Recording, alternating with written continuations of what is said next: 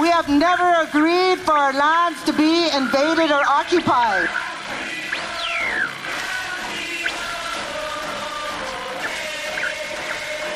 We have never consented to it, and we will never, ever surrender or compromise. We occupied government buildings, we blockaded highways, and we talked about not just marching, but direct action to shut this shit down. Here we draw the line. Right here we say no more. No more. What politicians don't you understand? Welcome to Indigenous Action, where we dig deep into critical issues impacting our communities throughout occupied America, or what we call Turtle Island. This is an autonomous, anti-colonial broadcast with unapologetic and claws-out analysis towards total liberation. So take your seat by this fire, and may the bridges we burn together light our way.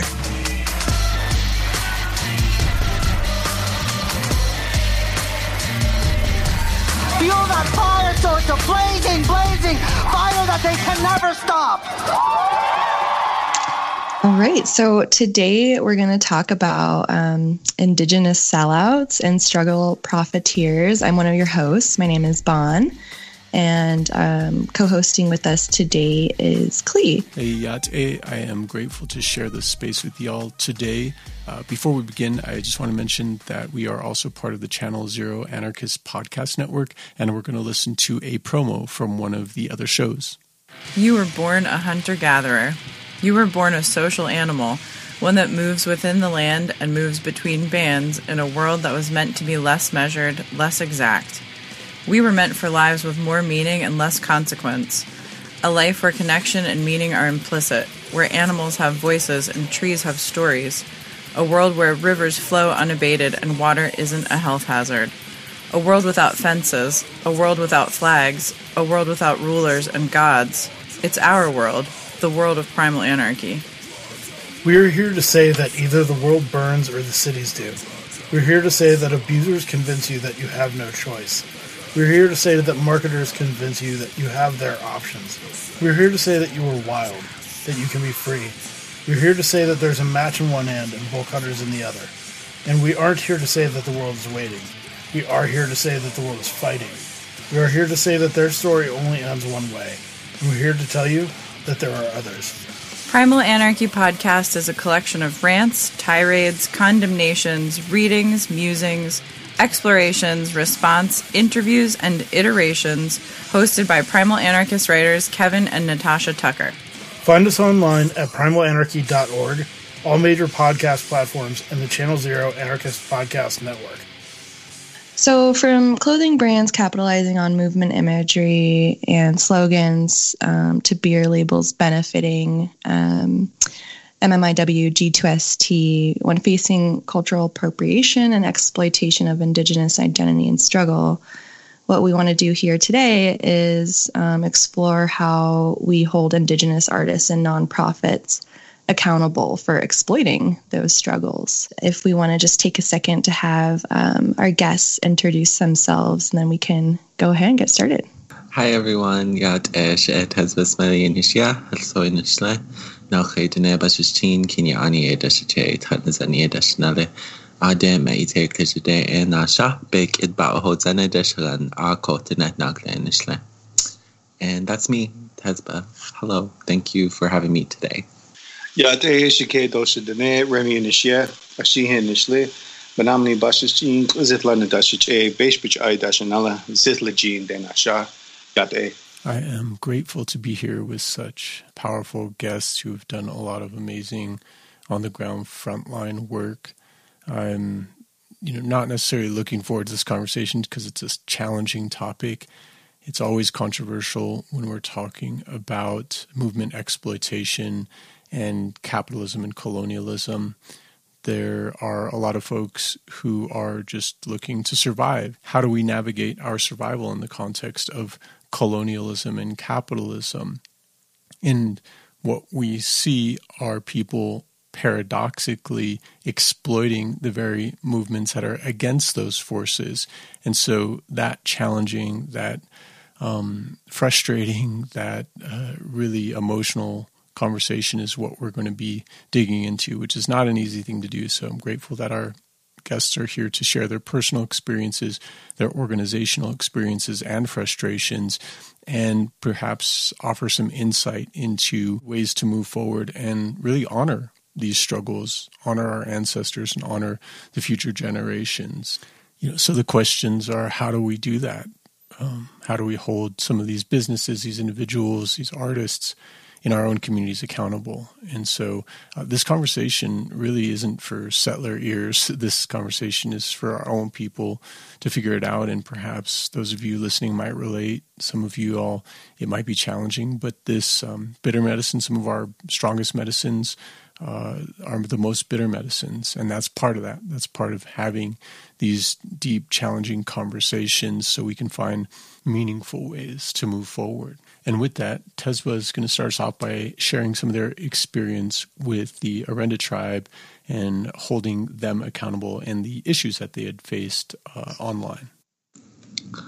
Okay, so I didn't even expect to get into this. I was minding my own business on Instagram one day. And, Oronida doing the work that they do, they're this business that sells these really overpriced skirts and t-shirts that you could literally find on Etsy for less than $100. You probably find a t-shirt like that for $25. It's amazing that those prices are so high, yet they say they serve the indigenous community. Mm-hmm. So how I got into this was a video from a relative on Instagram who did this open letter to Amy, the owner of Oronida, about basically having a paper trail of being shady and not paying them for their work. And I kind of was I support you. And then I kind of started looking into Oronida and seeing the work that they're doing. I mean, don't get me wrong, the work that they do outside of their business, it's cool. I think a skate park's cool, which is leading me into what happened. Mm-hmm. So they're doing this Dana skate park in somewhere in the desert. I think it's in New Mexico, Two Gray Hills area, I think, or Tortolina. I don't know. Something about concrete in the desert and COVID. So I was why are they doing a skate park during an ongoing pandemic when some of those funds could be just dispersed elsewhere? So I got on my Instagram and I started picketing. Basically, I'm how come they're doing this? And then I started getting backlash from some of their followers who really just had no teeth when it came to their arguments about defending Amy and the whole skate park and saying that I'm a hateful person or hateful old, I don't know, something about their ageist bullshit kind of came toward me and all their digs. But I was just all I'm doing is critiquing or constructively criticizing what they're doing, building a skate park when there's still a pandemic still going on. I mean, don't get me wrong, it's a cool project, but sometimes folks need to stop hiding behind, we're doing it for the youth. No, you're not. You just want it to be known for yourself and just to put your name out there. I mean, during any other time, it would be great. Don't get me wrong. I know I keep saying that, but yeah. So as things kind of went on the next week or so with folks that I called out, and especially folks that were being transphobic who work in medicine, I'm why are you in medicine? Are you being transphobic? You literally work with bodies. It's and then that was fun because people act like they can say stuff on the internet that's crazy. And especially how small Indian country is. It's not even an hour later, they were oh, they're from Window I'm wow, okay. So it's even that too, people need to be careful. People need to not fucking be transphobic assholes is what they need to not do. And defend people who are appropriating So as time went on, you know, folks started to, again, have this paper trail with Amy, that they're like this, and then their little followers would attack, you know, other accounts and harass them.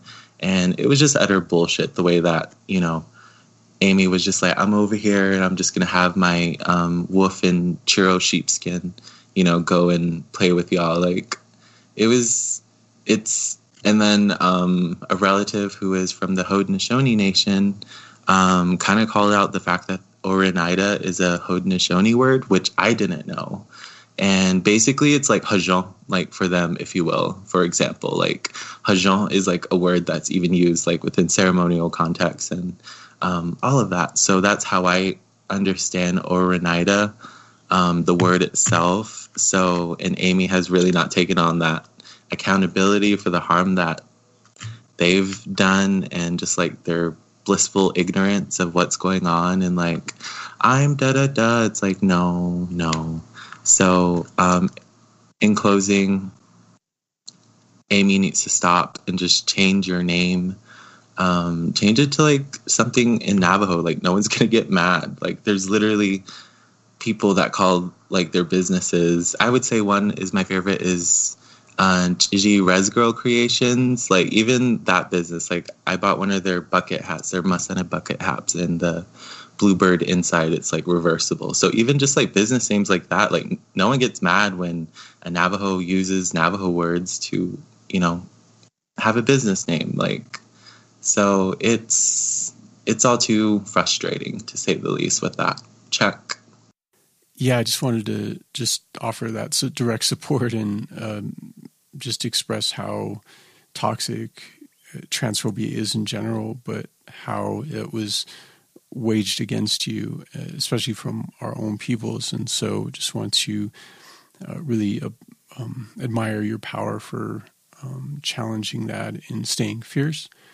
And I, you know, of course, looking at this proposal to build a skate park and looking at the range of resources that we're struggling with to provide mutual aid in our own communities, it's like there are groups that are just looking at branding all of their PPE gear and their outreach and sticking stickers on everything that they're doing and claiming mutual aid, when all those resources and all that money could be put into more essential supplies and more support for our communities, because we literally have people dying and they're more worried about their branding, and that's a big problem. And so with that, I'm just curious to hear more of your experiences, and particularly if there's anything you could share with other people who might be facing these similar battles in social media spaces and otherwise.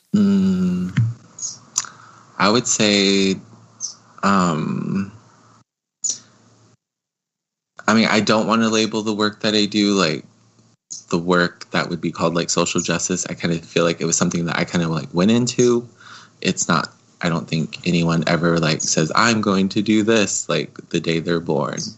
And it really just takes a lot of like peeling back the flesh of a lot of like colonial and a lot of like capitalistic thinking with yourself, and really kind of like seeing through the lines and kind of seeing different perspective of folks.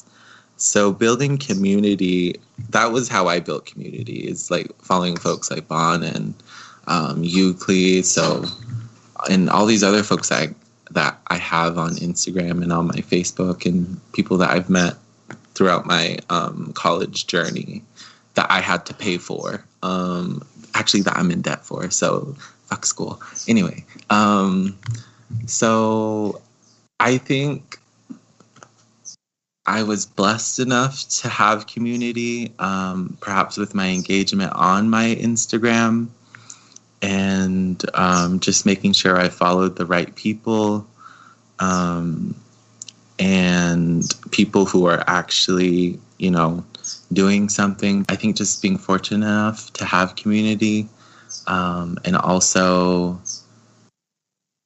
the freedom or the liberty of having like the access to my own account has kind of like led me to be able to, again, make community, have networks, and kind of like see what folks are doing and what other folks are saying, and kind of asking folks like, do you know this person? Do you know this person? Ew. And sometimes just like the blissfulness that is screenshotting and putting it to your story. And kind of like giving like a quick context of what's going on, like, hey, this is going on. I think like if you are being bullied too or harassed, like put it on your story, especially if it's people within Indian country. And I hate to say that, but like again, people within Indian country who did like send all that to me, like I'm like, where are you from? So I can be like, ew, this is how they talk where you're from. Like, who's your grandma? Did they let you sleep in? Is that the whole reason why you like to talk like this to me?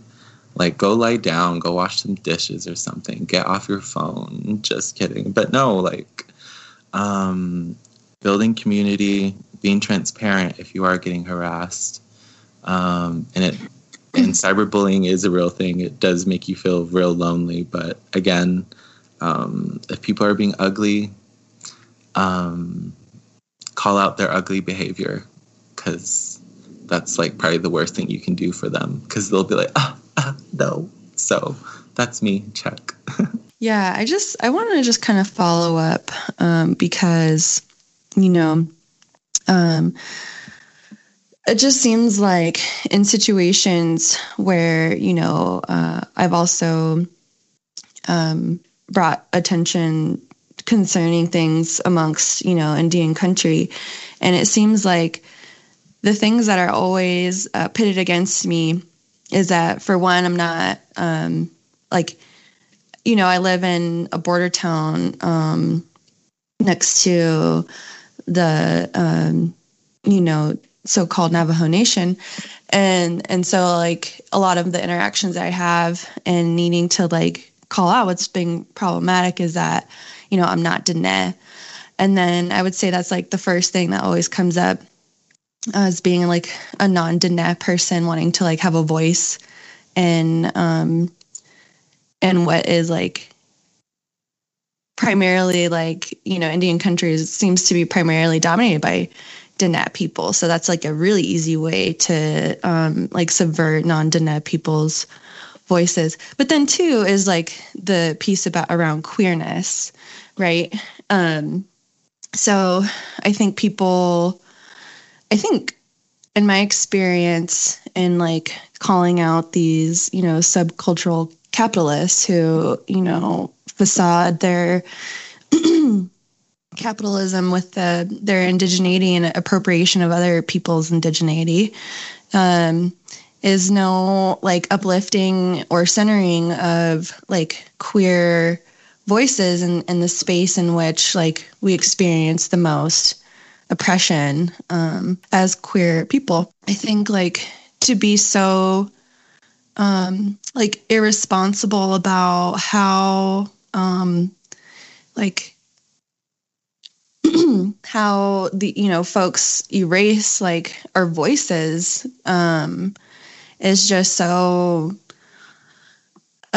gosh, I don't even know. I think what, you know, I might add on to what Tesbo was saying is that it just creates a need for like community so much. And so if you are a person who, you know, doesn't want to hold their voice back, I would just want to like definitely reify what Tesbo was saying around like building community around people who, you know, aren't gonna like pull shit like that, and just have this like weird brand loyalty around in, you know, in indigenous subcultural capitalist spaces, where people would rather be recognized for, you know, their collaboration with some bigger company. You know, thinking back to what you're saying with the skate park, a lot of that was like definitely, I think, to me, it seemed very like, you know, in collaboration with like Tony Hawk. And I doubt Tony Hawk gives that much of a care about like indigenous liberation. Yeah, there's a time and place for those kinds of projects. And in the context of the struggles that we're facing, which are life and death, there are other things that people could be doing more directly, put those resources directly into those communities, help us build an infrastructure and build autonomy for Indigenous communities, reinforce our sovereignty. And these fights, there's a lot of other things that people can do. So Remy, what are your experiences with exploitation of Indigenous identity and struggle? Yeah. I think it would be good to kind of like dovetail it from y'all's experience in terms of IA and the whole the NTV natives or whatever the hell they're calling themselves, and then kind of go into where we were, because I think a lot of the co-optation, the spiritual exploitation and capitalism that's a really good example. I think we should start there. Yeah, and I'm not sure how much it's worth it to get into this, just because I feel like it's been an ongoing issue and it doesn't just relate to the natives, but it's a dynamic that's pervasive and obviously one that is not unique. And so the issue is that particularly, the starting point is that some years ago, with the struggle to protect the Holy San Francisco Peaks, which has been a decades-long struggle here in so-called northern Arizona, we just generated a lot of movement imagery. And typically when we generate movement imagery, like banners, T-shirts, posters, whatever, like our attitude has been that information is free, that these are up for grabs for the movement to use, but for personal or private use. Our main line that we've drawn, and this is based upon our experience because we've had people who have come in to co-opt or to profit off of movements, whether it's individuals or whole organizations. This is why we talk about the nonprofit industrial complex, come in and use whether it's the work or the imagery and capitalize off of that to benefit themselves. And so we had generated a specific banner that, and just one more note regarding the statement of like generating information for free and for movement use. We also draw the boundary where it's not for commercial or for profit at all. And so on our website, we have a shit ton of graphics that are just freely available. We're like, steal this shit. It's anti-copyright. We don't believe in copywriting, but we believe in consent, and there has to be a balance with that. And so specifically back in 2014, a little bit beforehand, we actually we embraced the slogan "Defend the Sacred" because we had been using the term "protect the sacred," but it was actually co-opted by another group called the Amplifier Foundation.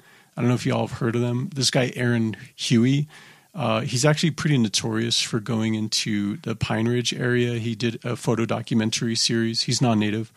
And he documented just basically what would amount to a lot of like poverty tourism. And he used that to publish and created a pretty big name for himself. And some of the community members there who I've talked to and I've worked with in the past expressed that they felt they were completely exploited. And so the Amplifier Foundation actually works. They started a project. Initially, it was called Honor the Treaties. And they wanted to work with Native artists. They worked with Shepard Fairey from Obey. And they created basically this whole little sort of industry around getting Native artists together to make murals, generate movement imagery, and they would pay to have things mass replicated. And so they completely co-opted the Protect the Sacred slogan that we used. And we didn't feel comfortable sharing movement space with somebody who basically was just turning that into a brand, like merchandising the term, because they never reached out to us to be like, hey, how can we meaningfully support these movements and make sure that whatever funds that we generate from selling whatever merchandise is produced that relates to these images actually goes back to those communities and then meaningfully support the actions that are occurring. And so there was a huge disconnect. I actually talked to Aaron Huey. I talked to some of these folks preliminarily, and it just felt really wrong, and there were a lot of reasons, especially the reasons that came from Pine Ridge, that this was wrong. So we actually shifted, and we said, well, they can protect the sacred. That's fine. We don't want to own it. We didn't want to be in proximity to this other project that then people would look at and say, hey, this movement's part of that. So we're not part of your movement if it's just about commodification. And so we started the term "defend the sacred," and we painted a big banner. We painted actually on all of our banners, our imagery for quite some years. And then we painted one banner specifically that said "defend the sacred" on a red background with a yellow bar going through it, and we had an image of a Tzloge, which she's also known as Juanita, who was Chief Manuelito's partner, his wife.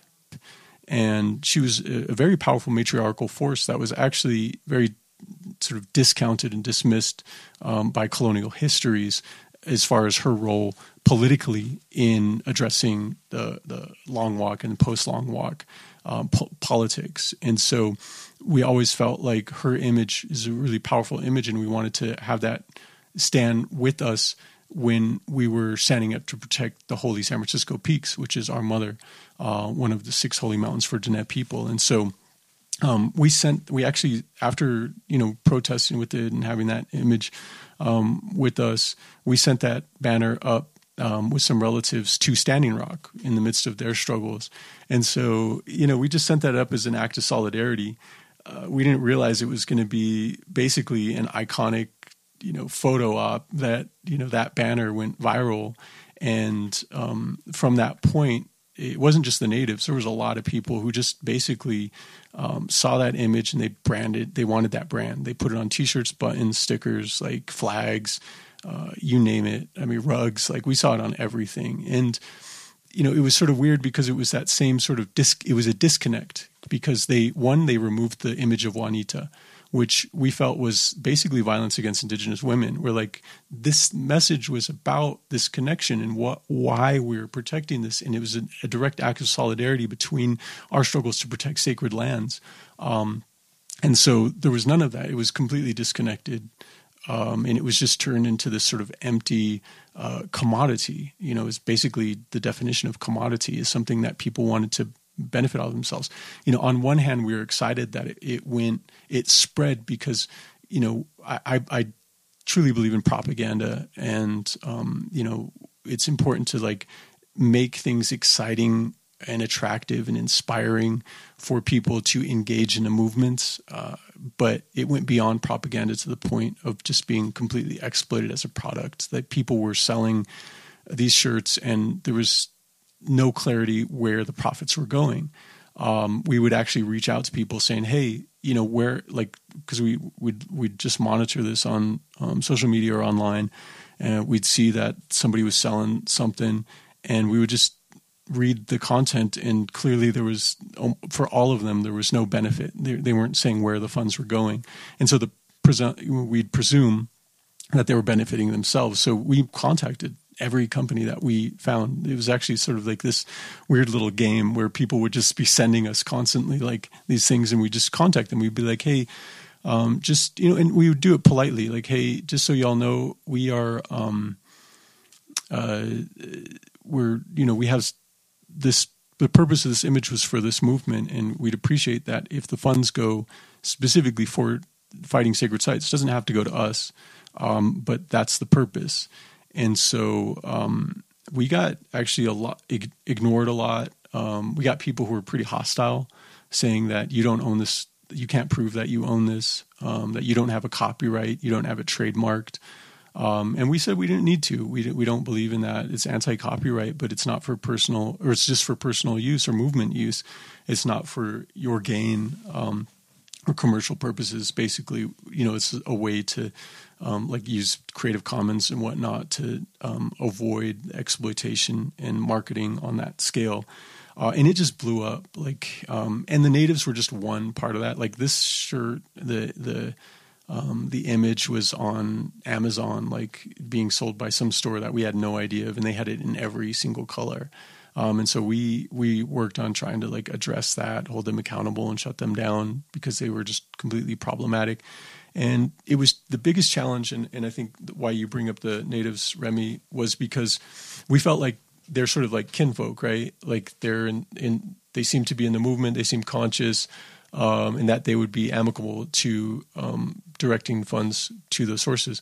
So they actually initially basically tried to say that it was their image, and I have just like a whole history with that, going back and forth in communication, and what it came down to is that they ultimately agreed to just stop selling it, and they offered to send us some money, and we said, no, we don't want your money. We don't want it to feel like we're paid off for something that we're not even part of, that you didn't have consent to begin with. It doesn't feel good. This is for the movement. So, put that money where it needs to be. And that was, maybe for the movement at Standing Rock, because that was a time where there were a lot of arrests and there was a lot of need for that kind of support, because a lot of the nonprofit movement, NGOs, the environmental justice groups weren't providing that support as they should have been. And we all knew that they had the capital to do so.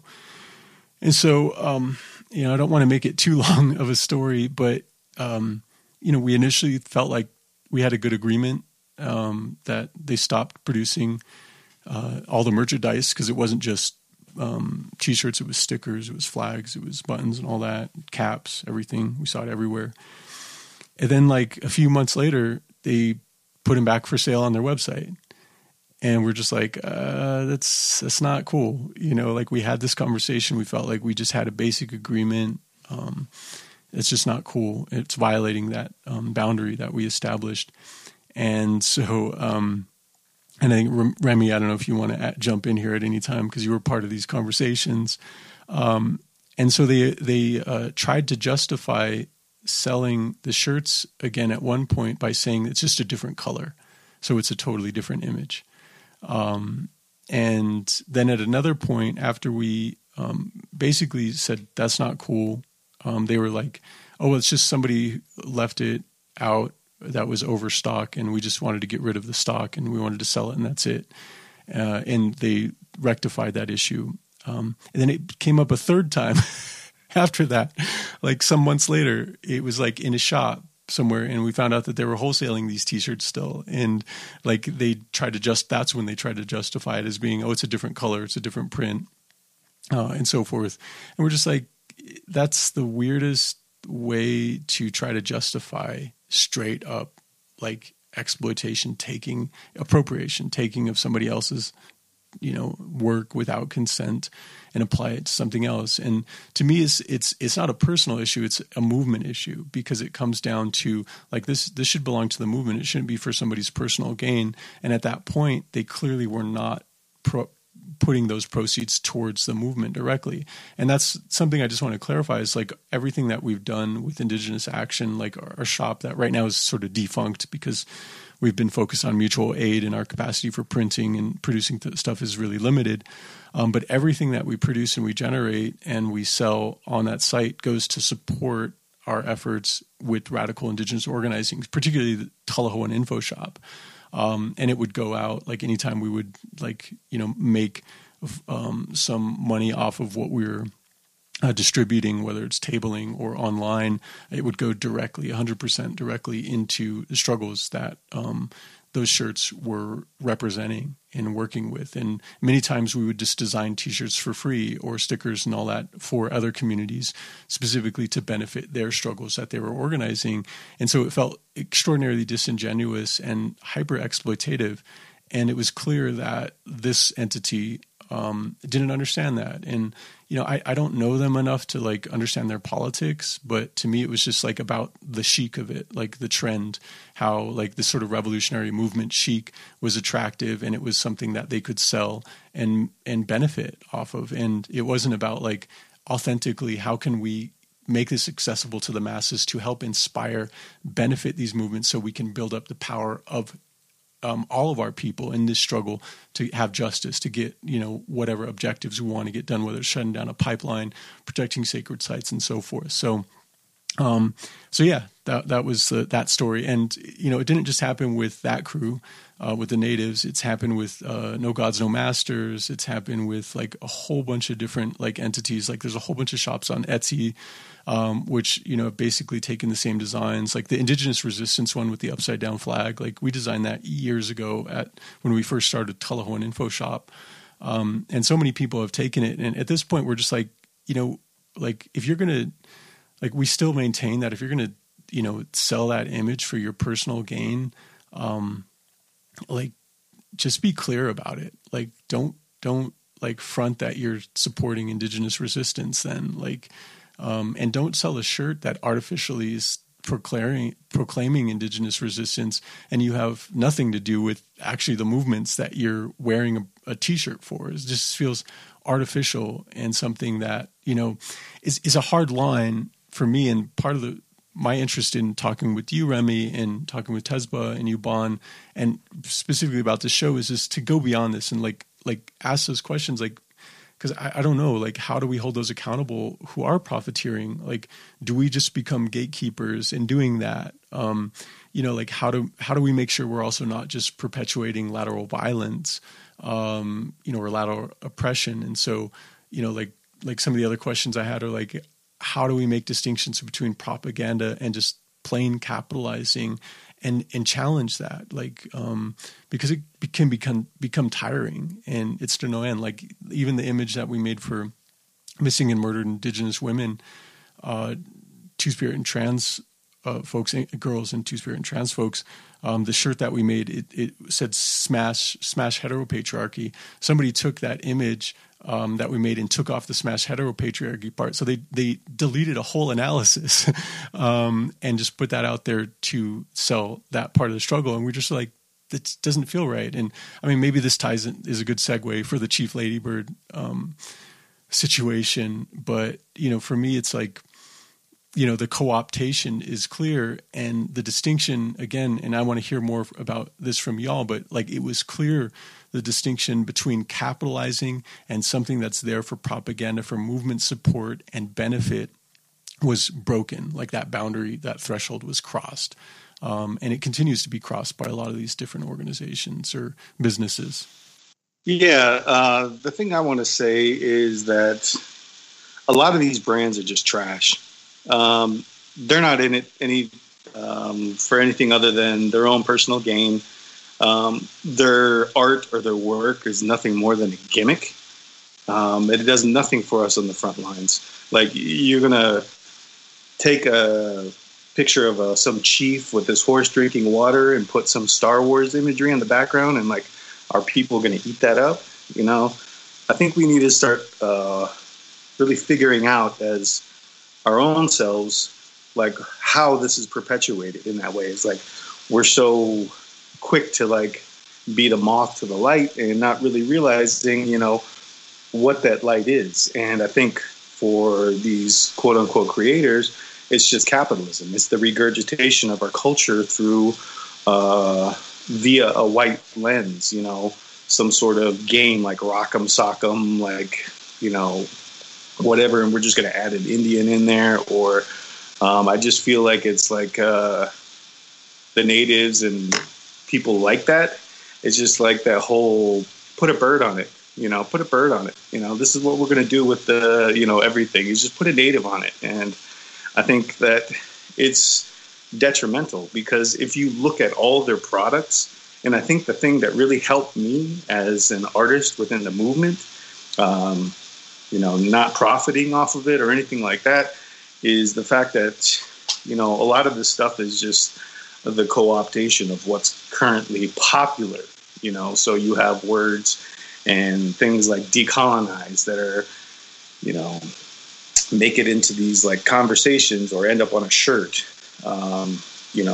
talking about treaties instead of Wheaties, and we're just going to go ahead and redo that. Fuck those treaties. You don't even know what you're talking about at that point. Just because, you want a portion of the land back, of our land back.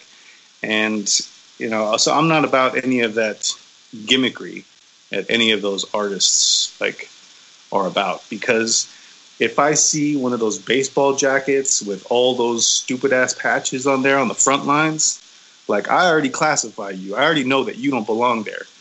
Your shit is like just as fake, just as plastic as what they produce and put out there. And so, I don't know. I mean, like, y'all should be embarrassed to wear that, honestly, because you're not challenging anything at that point. You know, I mean, I the way I look at art and weaponizing it, is it effective at the front line? You know, is it something that we could use tangibly? And I think that is hard sometimes. And I don't think it should be easy either. But these folks make it a joke, you know, just Photoshop a gas mask on something and then all of Indian country goes nuts over it. I mean, that shit's trash too. And to have these artists, like, say voting is sacred and things like that, and jump on that bandwagon and further perpetuate that shit, is harmful, because all you're doing is, you know, putting our folks, you know, into a way that doesn't challenge anything either. You know, you're just reinforcing colonialism by telling Native folks to vote, and because it's sacred. So I see a lot of this as just wasting everyone's time. Everyone that's come before us, every other artist that has, you know, been on the front lines or didn't have a chance to make it on the front lines because, you know, for whatever reason. And so, you know, all these folks that do this, I was in Standing Rock for almost a year, stayed at like Facebook Hill or Media Hill. I watched all these artists come up. They take their selfie, they stay there for 3 days, and then go on and give like speeches about like the movement. It takes you about 2-3 months just to get the feel of how things work within camp. But these people, you know, they don't participate in anything. And so I really want to pose the question to the rest of indigenous people, like, how are these artists like pushing anything? What power are they backed by? Have they even fired a gun? Are they growing crops? Have they ever been arrested? Do they herd sheep? Do they know their culture, the people, the res? Does the culture and the people in the res know them? So I don't know. I really think that there's that disconnect, and they end up sucking up a lot of resources from other artists that are actually doing the work, that are on the front lines, that are challenging things. And it's much more than a gimmick. So this regurgitation of white culture, it's not effective. And if you look at a lot of these businesses or orgs, they amount to nothing more than a meme page at times. And so I asked, and I want to put this out there for indigenous folks to think about, are these people selling revolution, or are they using the revolution to sell themselves?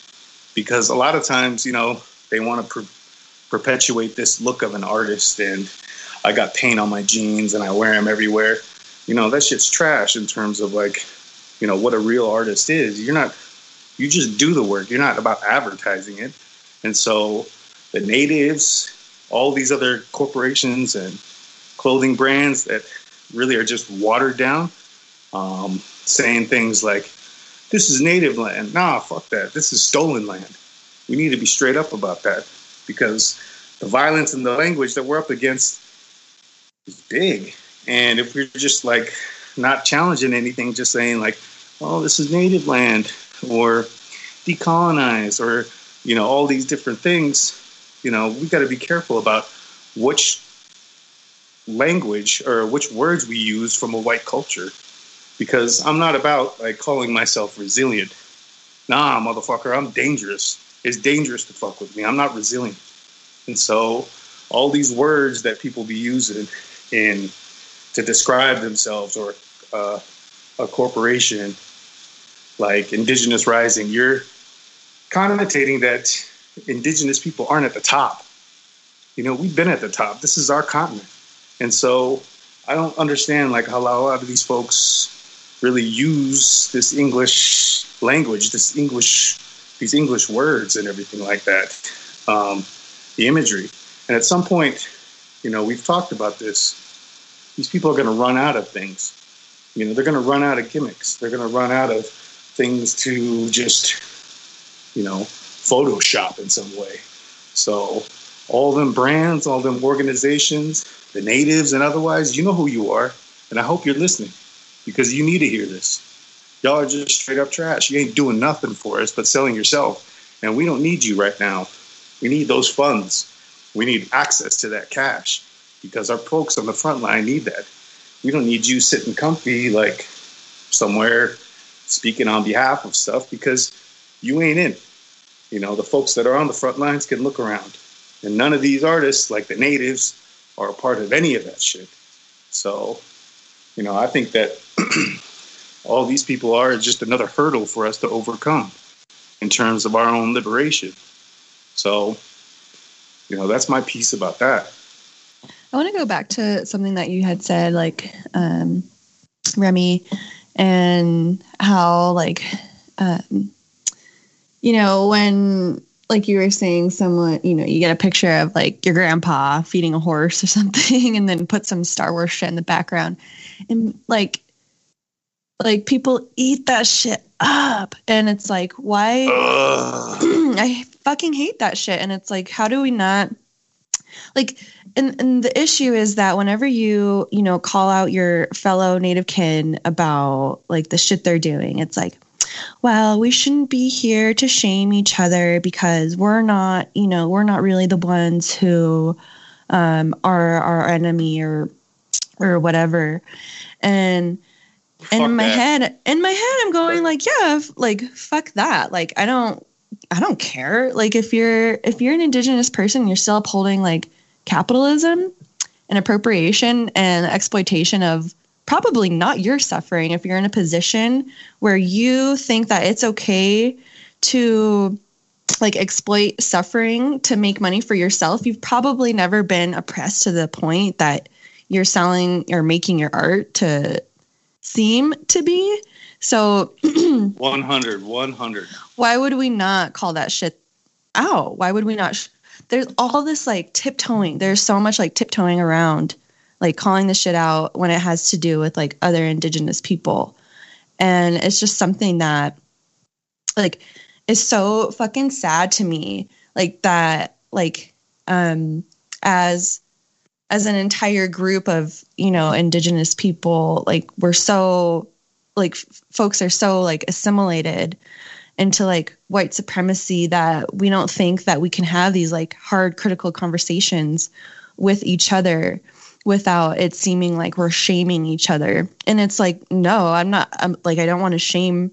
I don't particularly want to like shame other indigenous people, but what I do want to do is hold you to a high standard in which like we can like be those like dangerous, you know, indigenous people that have been like holding it down since time immemorial. Right. So I just wanted to like, I don't know if we can like maybe spend some time just breaking that down. Like why is it that whenever, you know, somebody like an indigenous person like fumbles in their like collaboration with capitalism, that it becomes, you know, us shaming them when really, you know, we're not each other's so-called enemy. And I think that like it just doesn't happen enough. And then also just to like kind of reify like that idea that, and you know, a lot of these people who, you know, slap a 1312 embroidery on a beanie and then call themselves a maker and then sell this as them participating, you know, in the movement when they actually don't fucking do anything for the movement. So like, don't show up with your fucking, you know, ACAB 1312 bullshit. And, like, if you're not like like it's especially if you're not organizing like against it, like don't be fucking making off money off of us, the people who are. Well, I was just going to say it's an important distinction to make that relates to how we honor our ancestors, how we honor future generations, and how we honor the struggles that we're facing now. You know, it's a reality that as Indigenous folks, particularly if we look at, you know, conditions of capitalism, the means that we have to go through to survive right? So part of the choice, though, the very specific choice that some folks make is the path of making it for themselves in the markets of Santa Fe, for example. Like Santa Fe Indian Market, I think, is a very peculiar example, and this gets into the logic behind trading posts. It's an economic logic that was based upon assimilation into capitalist society.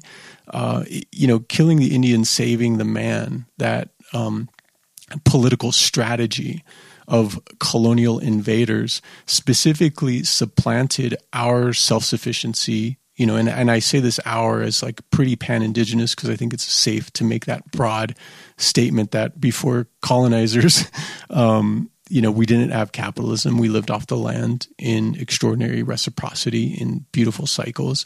And so with ways and means of living that were beyond anything that could be, named or co-opted into revolutionary socialism or communism or whatever, that are very powerful. And so that was the threat to capitalism, right? Industry needs workers and it needs resources. And so people are resources. So it commodifies the land. It commodifies bodies, and it brings them into the fold to be producers in that system. And so that, as we talked about with the definition of capitalism, is the function of the weapon, really, of assimilation that was used to bring our people into the folds and commodify everything. And that process is still ongoing. I think that that's the challenge that we face, that people don't see that. And so the sort of first wave of capitalism, like a lot of people look at our reservations, our prison camps, as my dad calls them, our concentration camps, that were established to control indigenous people through treaties that were not designed to benefit our people, but actually on the terms of the colonizers and set to benefit them.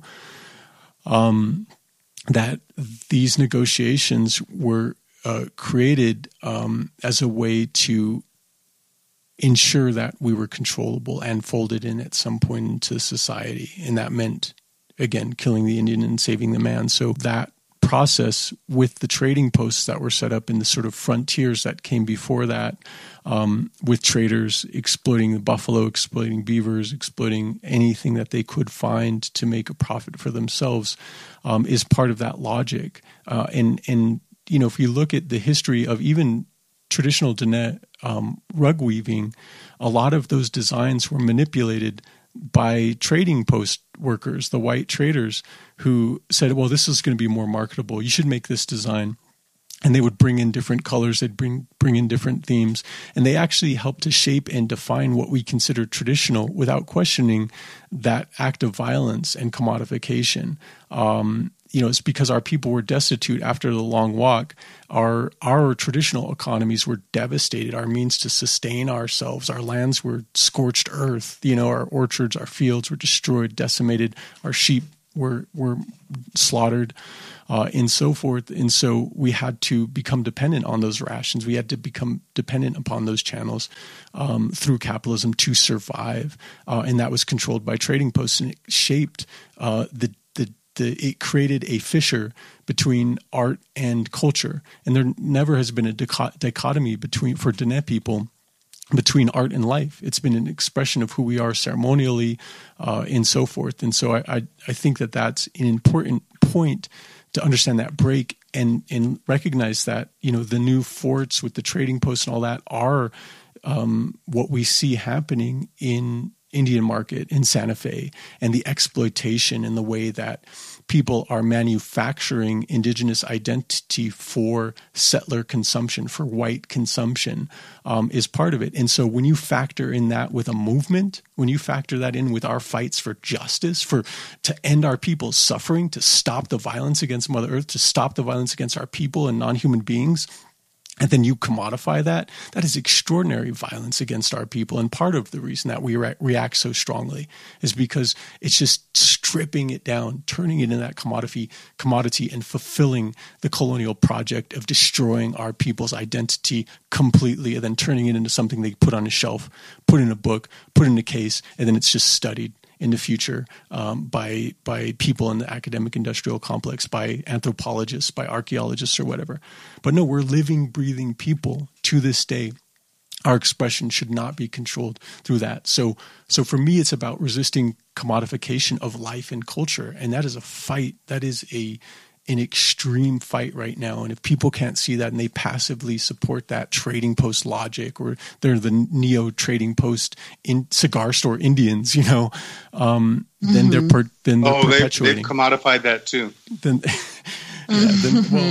But I mean, that was a commodity. That was, an essentialization of indigenous people. It's like sort of the first mascot was like the cigar store Indian, right? Mm-hmm. They just used this stoic wooden Indian to sell cigars. I mean, that's who these brands are. How you can't get any more dehumanizing than that.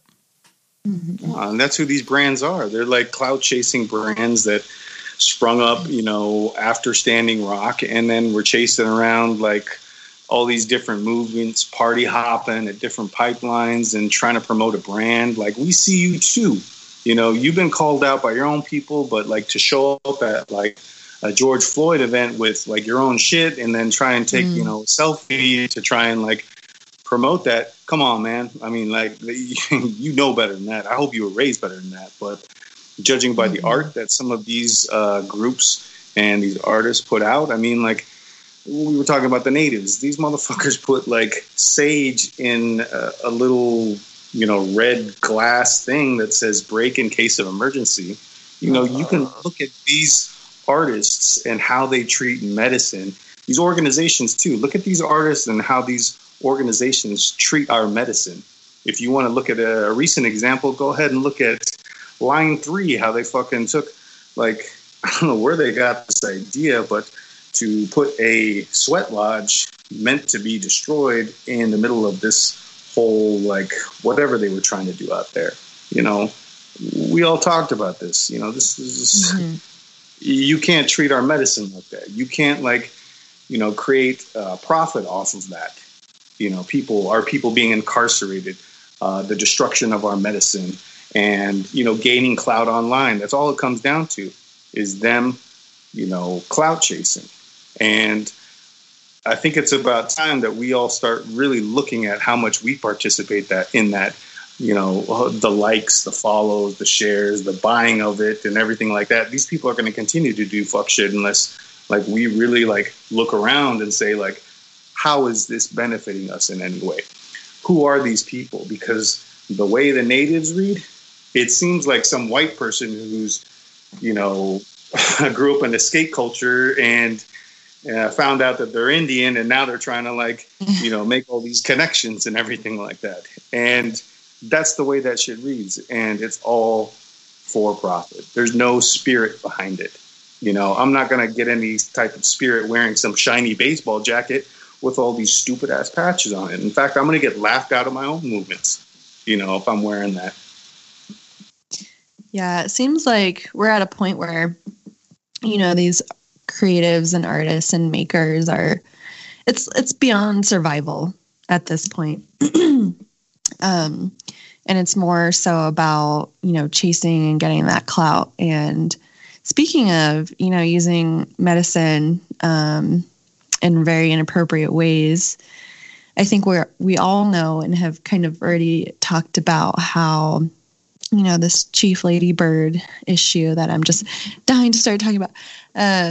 They had smudged all those, like, kegs that were the kegs of beer that were supposed to fill the cans. What? You didn't see that? Oh, no. My God. No, they literally smudged beer that was supposed to go in cans that were whose labels, or the labels, were designed by Chief Lady Bird, who also had the audacity to put Thunderbirds on this particular design.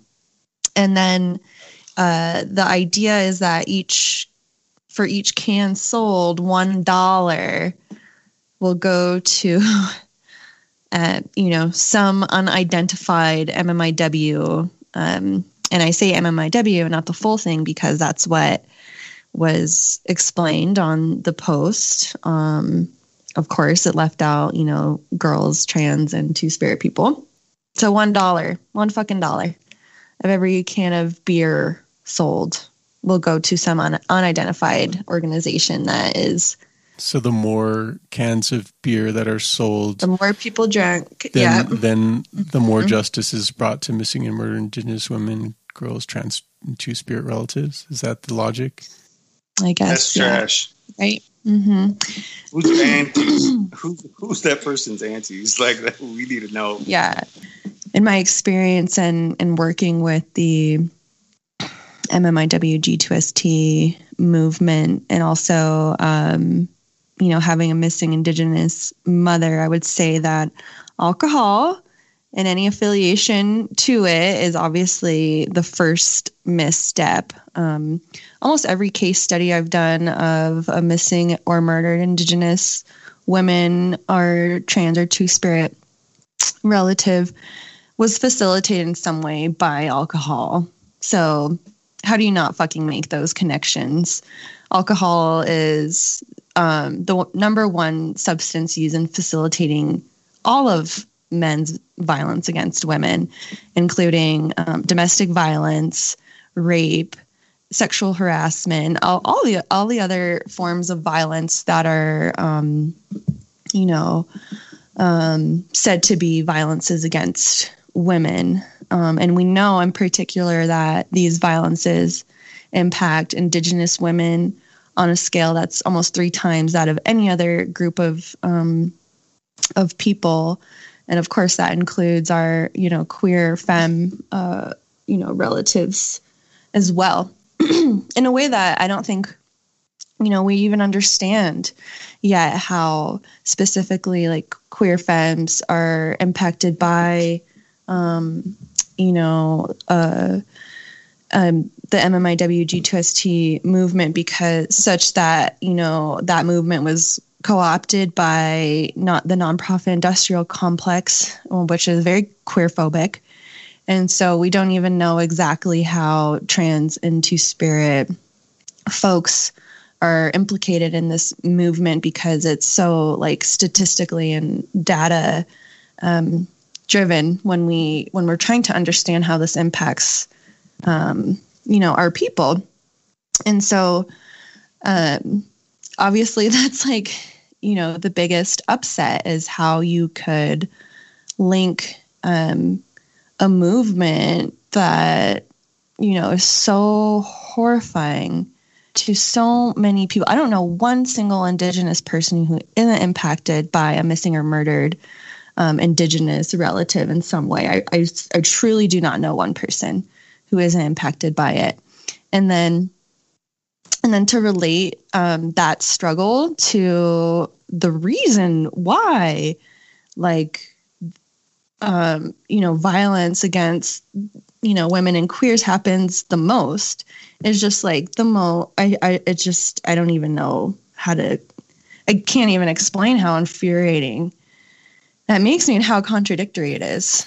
It was an extraordinary misstep, and Chief Lady Bird's justification was that they wanted to provide their art, and they intentionally, left out certain cultural components that they typically have in their approach to their expression, specifically to address social stigmas around alcohol consumption and support this small brewery that's owned by Indigenous people. And so, which of course, then it became revealed that this brewery had actually smudged the kegs, which in and of itself is extraordinarily problematic. And my concern is that, this approach to breaking social stigma, I think it's an extraordinary misstep, particularly because I think the logic here is that people are like, well, I have great self-control. I can casually consume alcohol. And while I recognize that there are substance use issues and stereotypes throughout our communities, I can drink casually and it's fine. And I support this small business because they're not one of those massive corporations that's profiteering off of our people's suffering, or they're not one of the the alcohol stores like in White Clay or in Gray Mountain that have multi-million-dollar sales every year because they're in close proximity to reservation boundaries that are dry reses, And so, I put out a comment on Chief Lady Bird's Instagram post, just, basically taking the position that alcohol is an economic and political weapon that's been used by colonizers to manipulate, control, and devastate indigenous peoples. And I got some pushback, actually, a lot of people just justifying and just, applauding Chief Lady Bird and other people. It seemed like the crowd was pretty split. But, I think it's important to recognize that the social stigma isn't around people's personal consumption. It's great that you have self-control, but it doesn't absolve you from collective responsibility or social responsibility, because there are political ways that alcohol still devastates our communities. So to me, it's connected to the dehumanizing racist acts that many of our people have become stereotyped into an image that is hated by settler colonial society, and it's hated by ourselves. This dehumanization allows for further violence against us and the land to become an accepted practice. And this is really key in looking at appropriation and mascotry and all of that. It's also a violence that some of our relatives internalize and direct towards themselves, their families, and the communities on disproportionate levels, as you mentioned, Bon. And so, our position has been that we encourage harm reduction. And I totally agree that we need to break social stigmas, but I think it's a question of how to do that. And to me, it's not by slapping a label on a beer can that has been smudged and benefiting missing and murdered Indigenous women. It's about further politicizing the conversation around sobriety. It's actually, talking about control and collective responsibilities, or self-control and collective responsibilities, and looking at ways that we can support each other in our communities to strive to maintain our lives independent from the influence of alcohol, the colonizers' poisons, and celebrate the sacredness of sobriety and honor our ancestors. Because that cycle of abuse, violence that is embedded within alcohol and this sort of alcohol culture that comes from Europe that was imported, except for the spiritual cultures and practices from some of the other indigenous nations. But the alcohol industry and a microbrewery is not that. It's not traditional. But this is a cycle that we are still in. So if you want to talk about breaking social stigmas, you also have to talk about breaking these cycles for coming generations. And this is where I love the work that Mama Jules has done. And she has, for years, been an advocate and an intervener, direct action intervener, to kick meth dealers out of their communities, and they went to battle in White Clay. They fought against the licensing of the alcohol exploitative little settler outposts that were profiteering for years off of the suffering our people and keeping our people in that cycle, in that street, and profiting off their misery. And they fought with direct action to shut those places down, and they were really effective. And many other communities have done the same thing. And so, if we exclude that from the conversations and we just focus on this stigma and think it's okay if you are a casual or recreational drinker and you have great self-control, that's great. But every day, I just came from working with unsheltered relatives to this day. And one of our brothers who just went out of jail, went into a treatment program, and is struggling every single fucking moment of his life to bring back that self-love, that support, that respect, that dignity, to bring back his humanity. And that alcohol is that force that has stripped him of that. And to me, that is extraordinary act of colonial violence. And the fact that people are profiting off of that, our own people are profiting off of that, I guess maybe it's not a surprise because our own people did and some other nations did against other people when they recognized that alcohol could be used as a weapon and a tool to manipulate, people to sign treaties that they knew wouldn't benefit them and coerce them and control them. And to me, that's what it's about. It's like this is a form of domination. There's a hierarchy. There is a form of political domination that's embedded within the culture of alcoholism.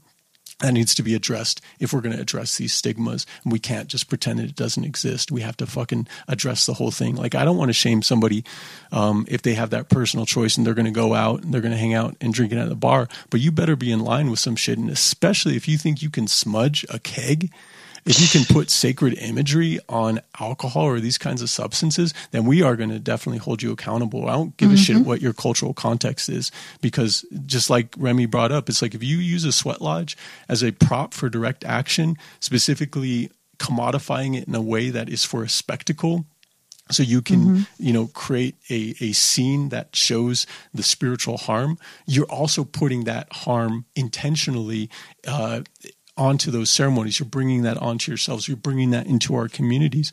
Are we willing to accept the consequences? Have we thought that through? We have to be that much more responsible to the spiritual violence that is also embedded in this conversation about exploitation, commodification, and capitalizing off of these struggles, off of these movements. And so to do it in the name and the benefit of missing and murdered Indigenous women, girls, trans, and two-spirit relatives, just like you said, Bon, like I can't think of any greater insult.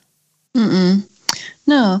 And, I think it's bullshit to break a social stigma by saying, well, not every Native has the same experience with alcohol, is really just gaslighting our feelings towards this collaboration.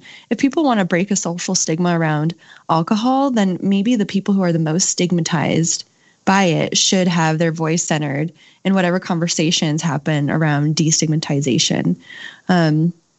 Like how could Chief Lady Bird not have included, those of us who have, because of colonization and this this very violent cycle that we live in, have self-coped with alcohol.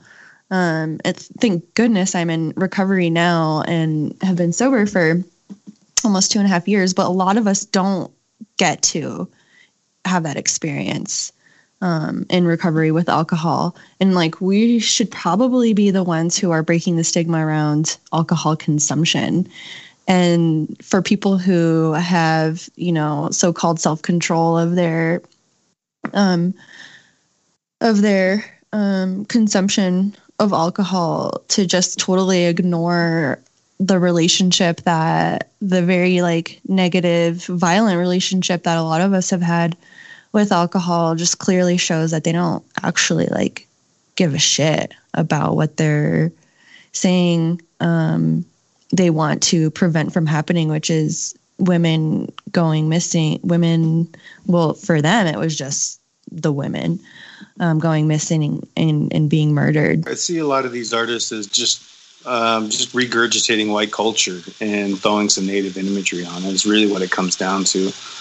These folks with degrees and everything like that, design or whatever, they're predominantly in museums or backed by these institutions. And I think that we really need to start challenging these folks, calling them out in some way, and being honest in terms of, how they acquire or the capitalism involved in all of this. And so I don't know. I think that we have a lot of work to do, because our folks just eat it up in some cases without ever questioning it. And so it's unfortunate to see the stuff with the can and everything like that. I think I saw somebody sent me something where there was a quote that said, "It's always been my dream to have my artwork on a beer can," or something like that. It's like, whoa, there's a serious disconnect there. And I think that's, I don't know, again, who are your aunties? And we come from communities. It's I'm sick and tired of that stigma too. If I see one more Native film, with like another drunk, villain, or factor regarding that. And I've made a film that actually had, a drunk character. But that was because it was part of the political conversation. But it's such a trope that's been overdone. But it's part of our social reality. Like, I have uncles that drank themselves to fucking death. I have relatives that drank themselves to the point where they put themselves more at risk of exposure and passed on. And we look at the history of these so-called border towns like Gallup, what do they call it? Drunk Town, USA. And, back some decades ago, Larry Cassous, who was a young Dene, I think he was 19 at the time, he kidnapped the mayor of the town because he was part of this group called the Kiva Club that was based out of UNM, the University of New Mexico, and they were working for some time to stop the proliferation of liquor sales because one of the mayor at the time had owned a liquor store, and it was just lined up, and people, literally there were people lined up, and then there were people in a ditch. Larry Cassous took direct action. He went and kidnapped the mayor, held him out by gunpoint, and he took him down the street, and he said, no more. You have to end this destruction of our people through the sales of alcohol. And he was shot. He was executed by the pigs in the street there in Gallup. And this is part of the history. Resistance is a powerful part of history. So you want to ignore that? Like when you think it's okay to sit there and slap a beer label on this stuff, it's like we can't ignore that. It's a deep political history that I think is part of this conversation that we cannot ignore, and we have responsibility to. It's like, yeah, it's great you have self-control, again, to just reiterate my point. But let's look at this. What is the message that we send to youth who are struggling, in the face of substance use issues and mental health issues and a range of other like dynamics with capitalism and poverty? When I look at this sort of like trading post logic, to me, it's like, again, it relates to exploitation of indigenous identity and struggle for people's personal gain.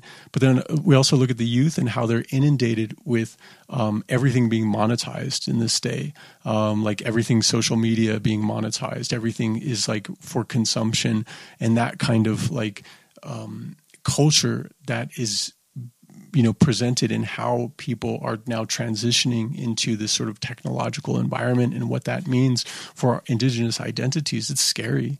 And to have artists just going along wholesale with it, literally selling themselves out to continue this capitalist expansion in our communities. It's like, I also don't look at like a lot of our communities as being impoverished.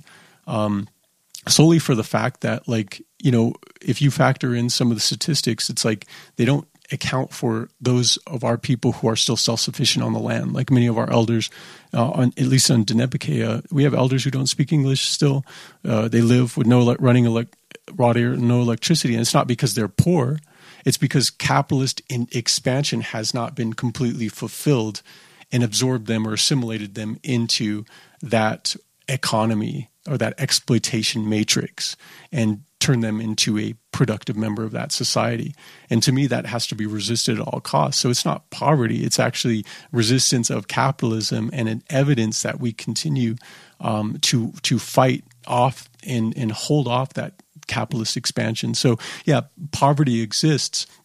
And we have to look at the root causes of homelessness. We have to look at these root causes of substance use issues and the mental health issues, and look at how that relates to the desecration of the sacred. It relates to the desecration of these sacred places that are part of our cycles of spiritual renewal.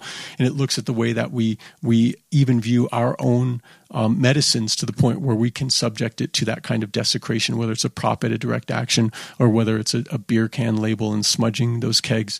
To me, that's part of that spiritual violence and part of why it makes it that much harder for our people to heal.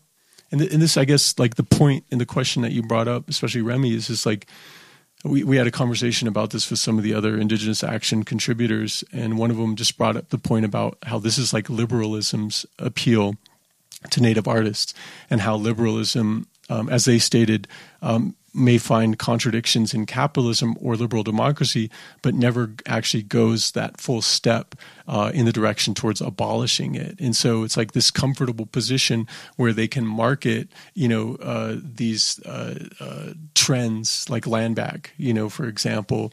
They can market decolonize, and they can even try to trademark it. We didn't even talk about B. Yellowtails, who's an indigenous fashion designer, attempt to trademark decolonizer, and she put that on a mask to sell to intervene in COVID-19, and then benefit. I can't remember how much they were selling the masks for, but they were expensive. They were super expensive, not made for our people. Just like you said, like those bomber jackets with patches, $200+ or whatever they sell them for. It's just like, is that made to be accessible for our people? This is the sort of logic of liberalism, where people think that it's okay to trademark this term decolonizer when that should be a threat to the very system that you're trying to uphold and benefit from. Us challenging that is not lateral violence. Us challenging that is bringing you back into account with understanding that the colonization is war, capitalism is war, that this is a fight. And if you're going to benefit and reinforce that system, then perhaps you're not our relative. We don't have that kinship. And perhaps you're on that other side, just like those enemies that we had that were scouts, that were also selling the alcohol, bringing in the alcohol with the guns and the Christianity to subjugate our people, to control our people, to devastate our people, and fulfill colonial domination and destruction of indigenous peoples on these lands. If you're an artist and you aren't challenging these things, I think that, again, I just think you're trash. I can just scroll down the list of all these different brands. Enter your favorite native brand here. And go ahead and look, and then just see, like, where does this get us? We're not challenging anything at this point. I'm just taking white culture, putting a native bird on it, and then like selling that to my own people. It's just like, how are we, like, we got to like educate our own people in terms of like questioning these things, like, the gimmickry of all of this. And I think that's really important to kind of bring it back to like a lot of these different conversations that we're talking about. As a designer, as a former military person, I have my struggles with like, substances, and I've gotten better too, but like never in my life, like, would I ever put, design something on a beer can or something like that, and growing up in Black Mesa and everything, that part of me was instilled. Never in my life would I consider putting a sweat lodge somewhere, that it was meant to be destroyed. And I think that, these things are all choices, and, it's a learning experience, and, I struggle with certain things, and, I've gotten better about certain things too, but I think that there's just certain parts of things that are just people aren't willing to either look at or do the work on. It's just about that IAIA like graduate program where you can just see how like you can like sell your stuff at Indian market, and it's exhausting to look at all this stuff. And it's honestly, I think these people just need to stop, or eventually, like Clea, you said, they're just going to run out of shit. And I hope that time comes soon. Well, how do they do it? Like, how can we get to a point where it's like people can do this responsibly or like express themselves? Because like we're trying to survive, and like, artists, like I appreciate the art that Natives produces. Like, I think there's some like beautiful original content. I think, there's B. Yellowtail's work is great, but, as art, when it stands alone on that level, I think there's some powerful contributions that people have made. But like, what's the threshold one that, like people cross? And I think we've sort of explored that in, sort of clarified that in relation to certain standards. But like, what can people do? Like, what are your recommendations for people to like be accountable, be responsible to that, and provide work or, do this kind of like design stuff that helps to benefit our communities more or confronts these issues more? Or do you think that's just not possible? Yeah, that's a good question. I don't know. I think it all goes back to the education of our own people, and in the sense, really figuring out, who these people's relatives are, who they're accountable to. And, the Lego men that are like native design just ain't going to cut it on the front lines. I'm sorry.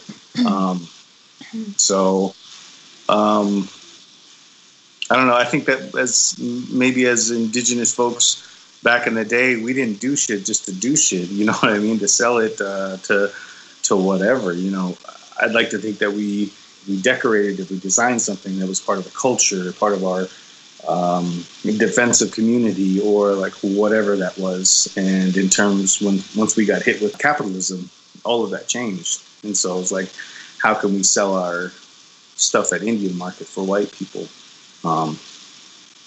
It's a dangerous blind.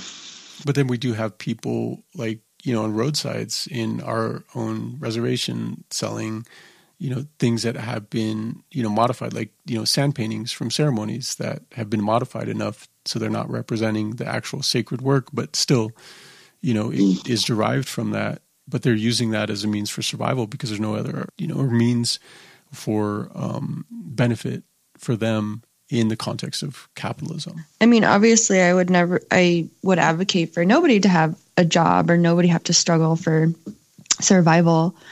But I just feel like makers and designers and artists and stuff, it's just like, don't like tag on to like movement if you're not part of it. What I told like Chief Ladybird on the post, on the comment that I made, like an ending. So when I had first responded to Chief Ladybird, I didn't know that she had like a pattern of doing this and has been called out for issues that people have had with the collaborations and arts that she puts out. So if I had already known that, I probably would have been a little bit more like call out-y than call any. But anyway, I said that, like people need to really deeply reflect and consider like how grave our movements are, and choose like with a lot more discernment, like who, artists and makers are going to collaborate with. And that, it's like, you don't have a place to talk about, these movements if you're just not part of them. And so I'm not like super like interested in, let's say, for example, like this other artist who used plant medicine in earrings and like resin based earrings that said like, fuck the cops. And then, later found out that they sat on like nonprofit boards in which these nonprofits worked with the police. And so it's just kind of like you like just be a maker, be an artist, like be a designer, but keep that world into your little, like keep that in your capitalism bubble. Don't try to bring these movements and co-opt them into being part of your capitalistic, yes, survival in a lot of ways, but in these other types of, affairs with capitalism. Unless, I think that if this was more of like if a design or a piece of art that was like used as propaganda was meant for community, like we've already talked about earlier in the show, and that is then, that capitalistic exchange is then like used to, provide resources for people who don't have the means to acquire their own.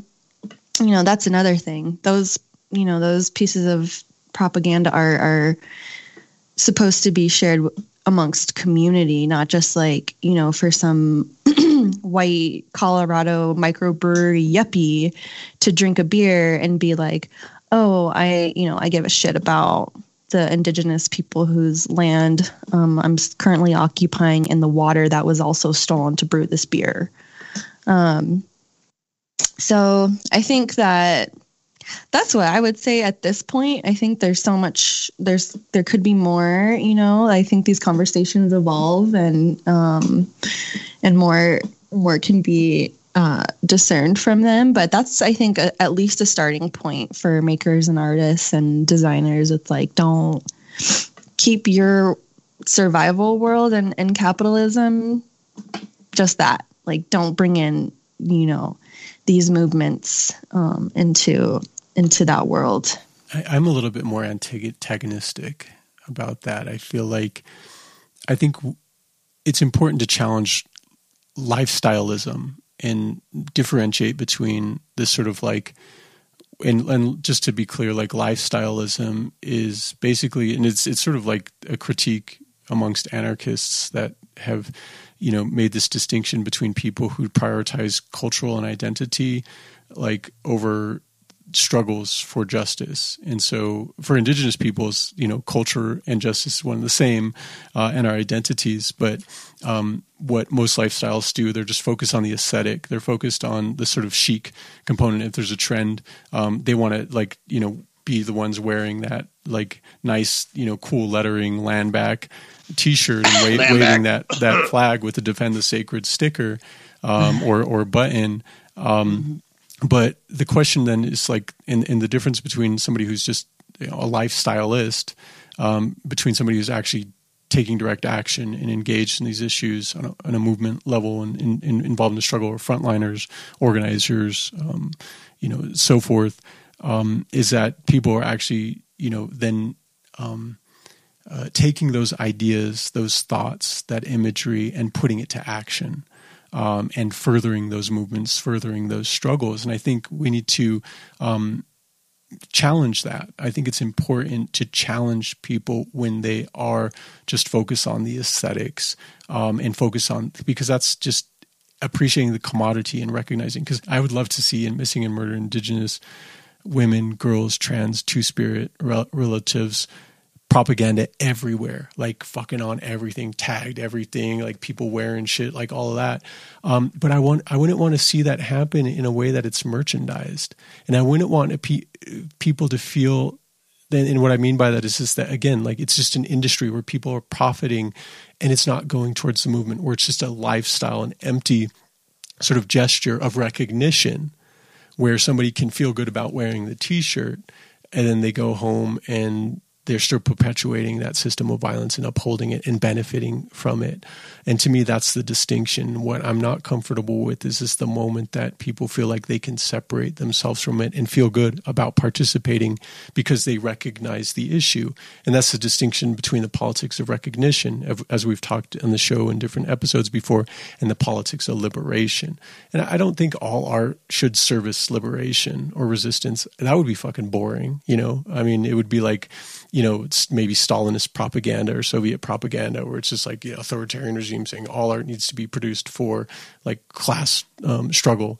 You know, I feel like we're more creative than that, and maybe that's where like Guida boards and the Situationists' analysis of the Society of the Spectacle come into play, because at this point, and their analysis with the Society of the Spectacle was that the images have become the sort of like the production in our society is sort of run by the assorted authority through the aesthetic and images, as opposed to like the interpretation I think they had was that was based on Marxism in material goods as being like the means of production. Well, here it's actually imagery in this transitionist society. I highly recommend reading that Society of the Spectacle, because I think it informs a lot of the analysis that we have here.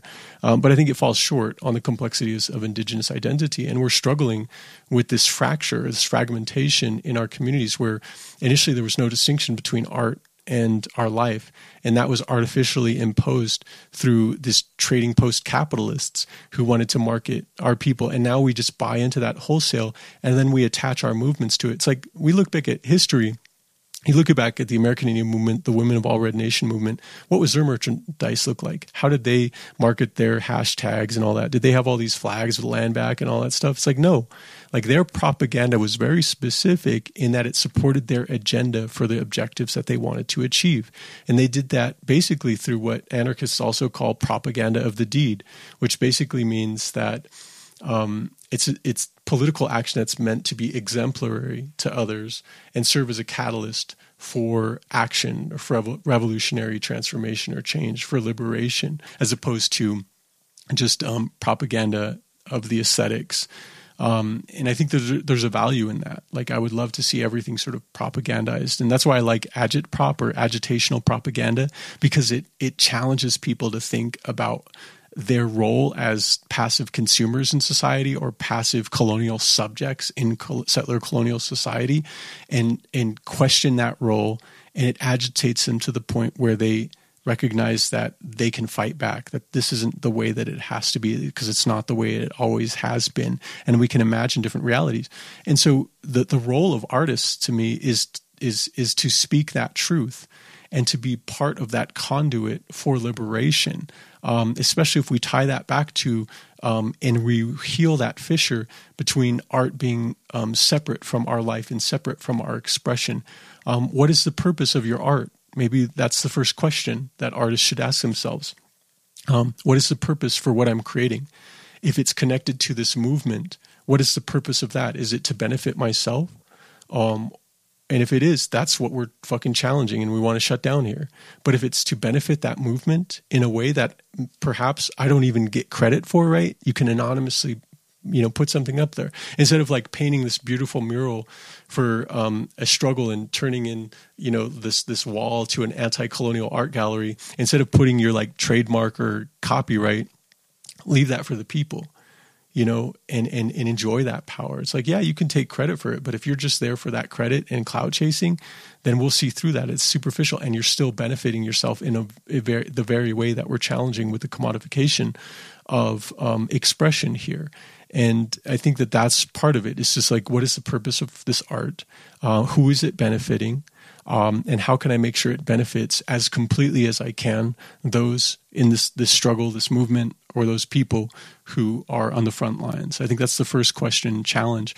I think the other challenge is to just identify fucking that capitalism is the enemy. I personally don't want people to go into their little silos and try to like figure out how to, survive. It's like, how can we fucking weaponize this shit? How can we challenge things so we're not just dependent upon this status quo? And transform the conditions of our society. And that is a collective endeavor. It takes all of us, like fucking amazing, brilliant, creative minds that are generating so much powerful like art in different ways. Is the sum of that what should just go on a fucking beer can? To me, it's like we can weaponize that in so much more interesting, creative, and powerful ways to intervene in the narratives that reinforce the dehumanization of our people. So that way we can get free, we can get liberation, we can fight back, inspire people. Like, how can this art, how can what I'm creating inspire people into action to help movements move? How help people move, help to raise their consciousness and challenge these underlying assumptions that hold our people down. You want to attack social stigmas, that's the question that you should be asking. Not, I want to feel better and I want to feel less shame so I can go drink at a bar. And to me, that's the breakdown. It's just like, you want to do that. That's fucking fine. Like, I'm not going to police what you should or should not do in your life. But the moment that you bring it into this political realm of the fucking shit that we have to deal with and the violences that we have to deal with, I'm going to challenge that shit. And I'm not going to be apologetic about it. Yeah, I think these words that are being like commodified and sold to us, like decolonize was trademarked. Land back, there was a website bought for it, and that was probably trademarked by that trash ass organization, Indian Collective. These are verbs. Like they're not. I don't know how people think about these things, but these are like actionable. Like, this is land back isn't something has a URL. I don't know how else to try and like explain that, but to create a campaign off of land back. I mean, what is that? I still don't know what that is. I know what land back is as the English words, but like, what are you doing? I know this organization, Indian Collective, is sitting on like millions and millions of dollars, and I don't see them purchasing any land. I don't see them giving it back. I don't know what's going on. So I see a lot of brown bodies being incarcerated. I see a lot of donation pages going up for bail funds. I see millions of dollars being created. And so, like, when you put all of that into context, this is nothing more than, slick corporate imagery, campaigns that are, meant to benefit only like a very few people. And I think their CEO themselves makes almost like $250,000 a year, but yet they're panhandling for, the next camp or the next Mount Rushmore, whatever their terrible action ideas are that like include the carceral state, in terms of, and at some point, maybe this is another episode, but we got to talk about the relationship of the state, the prison pipeline and the nonprofit industrial pipeline. I mean, these all run in conjunction. So when you're saying land back, it'd be great if we had our people back, on our land, but like if our people are being incarcerated for dumb shit, and you may have gotten off or anything like that, but you had no business doing that anyway. I think we got to start challenging these organizations that think it's okay to act in this way. Long gone are the days of like people clogging up jail cells. We know that like the prison industrial complex is real. They have more housing for that than anything else, and that's not a battle we're going to win. And so the danger of the co-opting of these words and monetizing them, I think, is very real. And I think it goes back to the education of our folks and maybe some of these different shows like this, because all these organizations that we've been mentioning here, y'all are trash. I hope you're listening. So this message is for you. A public service announcement by Red. Yes. And if you ain't listening, send this to them. And honestly, it needs to be put out there, because I think, like, as people who, like, I don't know, have been, conditioned to believe that we're shaming each other if we like call out each other's bullshit, has actually left a lot of, Indigenous youth and, I guess, if you will, accomplices led into like actually like non-helpful understandings of how to, what liberation and anti-colonialism actually is. And so I'm just glad that this conversation is happening, and I wish that could be like more like the norm, in a way that doesn't, get interpreted as just like hating each other or like defensiveness being, the first reaction to somebody calling you out. I really hope that like as like, I guess like looking at our like collectivity, like I hope that starts to get like disrupted and dismantled, because it hurts, honestly. Like, I know it's just stupid social media, but when I go on to like the Red Nation, or I go on to Chief Lady Bird, or I go on to, this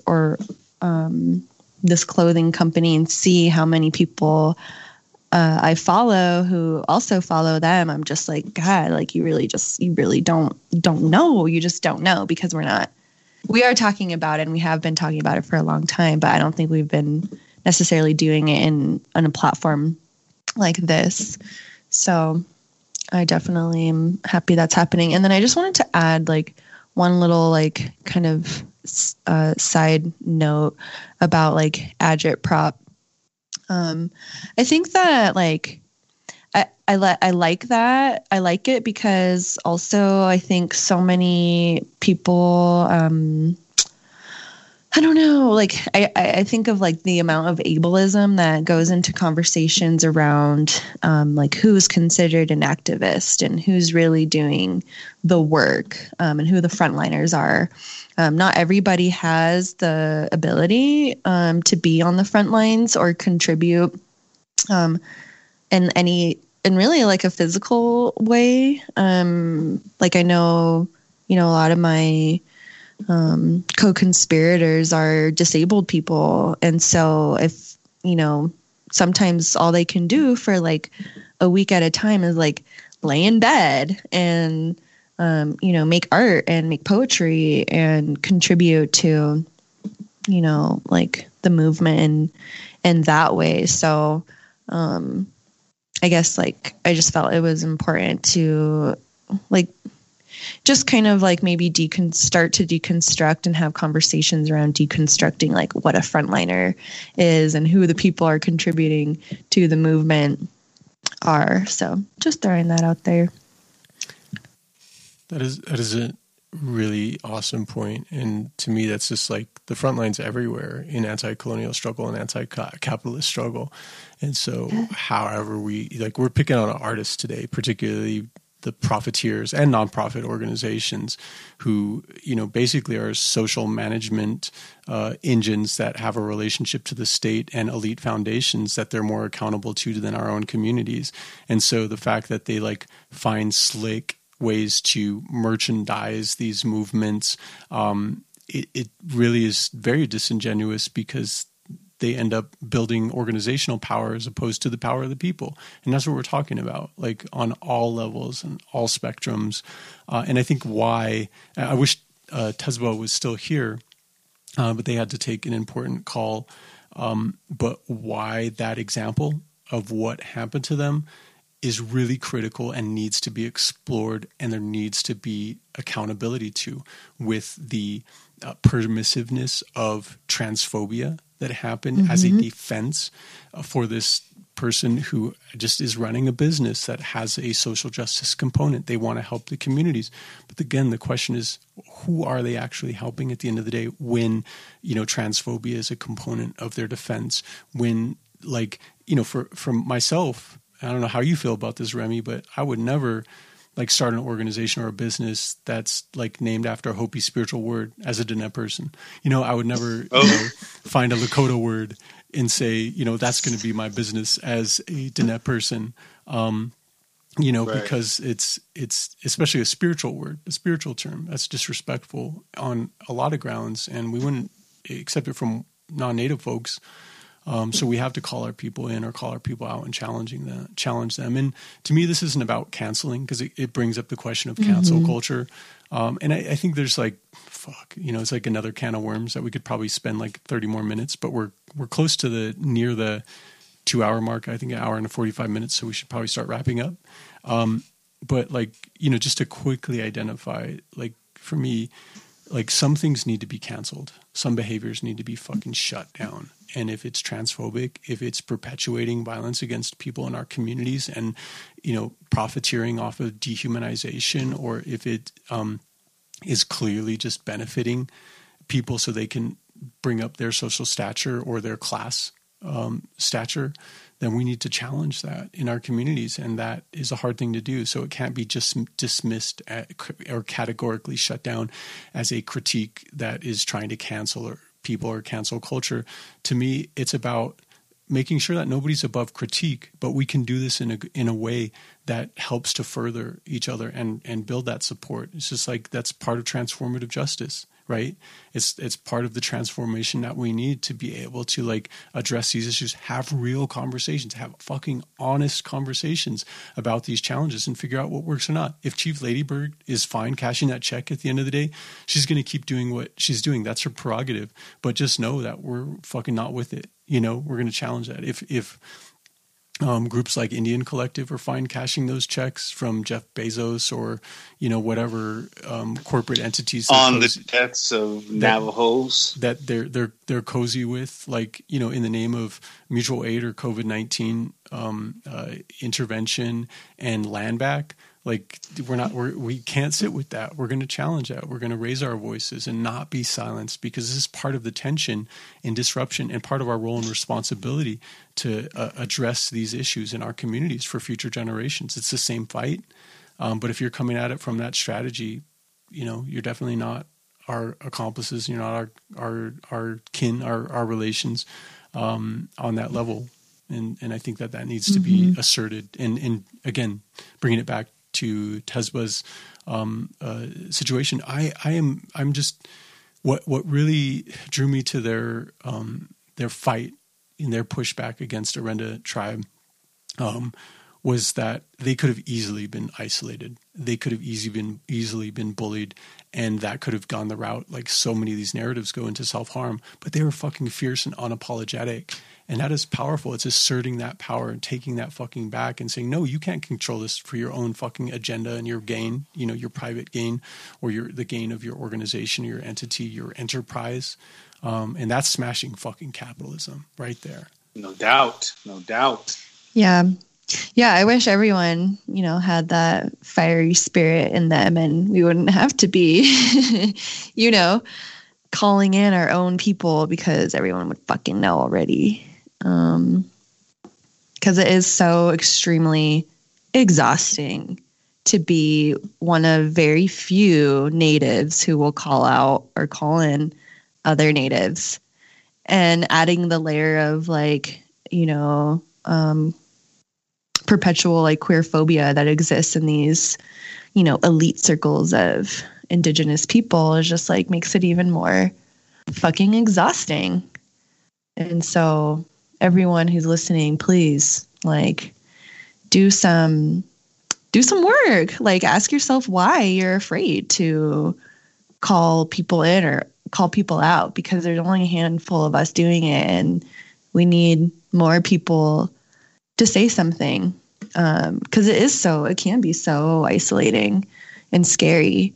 And these online, I'm really glad for these online communities that exist, but for a lot of us, we don't exist in physical proximity to each other. And so while our community might exist digitally, it still doesn't have that element of physical kinship with each other. And so if just more people were doing it, and we had more, people supporting and speaking up, so that especially trans could just take a fucking break, that would be really nice. It's a critical mass that's necessary for the cultural shift to make sure that these behaviors, these actions, that are capitalistic, that are perpetuating and upholding these forms of colonial violence, are unacceptable in our communities. And it's it takes a critical mass to check that shit and say, hey, no, our culture is not cool with that. We're not down with that. And that's what we're asserting here. So I think it's important to also support those folks, because it can be isolating and it can be very challenging to be that person. And I think some people maybe might be inhibited to address those issues too, because they might think well, then who else do I have to go after? I have to go after everybody. I have to think of everything that I am doing and make sure it's perfect or whatever. And we're not trying to champion a respectability politics or a purity, of this kind of politic. It's going to be messy. It's rough. And we all have different methods of surviving. But yeah, we should be challenging the fucking exploitative traders down the street who are profiteering off of our people's cultural, sacred, expression. We should be challenging the same way these ski resorts that are desecrating our sacred sites, these pipeline development, and these sports mascots and these man camps and these industries that are overall, one thing that I say constantly is just we need to end the exploitation of and the annihilation, the violence against indigenous, peoples and our lands and non-human beings. And we need other people to help us do that. But it doesn't seem like it's going to happen until people understand the true suffering of that and what that means. And sometimes even if they do, it becomes this like, perpetual victimhood and victimization, and people are okay playing that role because it's rewarded in capitalism. Like colonizers like to feel better about themselves by supporting those and rewarding those who play that victim. And we're not fucking victims. We're claws out here. And just like we say with the show tagline, these burning bridges are going to light our fucking way. In terms of closing thoughts, I just want to reiterate again, all these different orgs, all these different artists that we mentioned, your shit don't hit on the front lines. I'm sorry. You ain't in it to win. And there's those of us that are, we just see you as a hurdle, and we'd love to have those resources, that's for sure. But, I think shows like this and, maybe other folks doing the homework on some of these artists and everything, will help us light those wagons and those bridges. So, I just want to thank y'all. Appreciate the opportunity to voice my thoughts, and from an artist standpoint, a working artist, and somebody who's been in the trenches and having never seen any of these people a part of any of them. It's frustrating, but some of us have still managed to carve out a life despite those resources, despite reducing our work to just gimmicks and things like that. But I thought everybody got their selfies at Standing Rock. Yeah, I'm sure they did. And I just remember, how really fake a lot of that stuff was there from what I saw. And, and that includes the nonprofits that were there too. So I'm sure that we can get further into the NPIC and the prison industrial complex at another show. But I think we need to be a little bit more aware of, mindful about where we're putting our money. Because again, if you show up on the front lines and I'm there or we're doing something, you got some native ass shit on or some sparkly bomber jacket, we gotta roll for you. We need people to fetch one for us. So it's I've already classified you. I know where you are. It's embarrassing. Don't show up on the front line with that trash. So yeah, and thank you for this opportunity. And I'll leave it with that. I feel like I said everything that I wanted to say in regards to today's show topic. I guess I would just implore everyone who,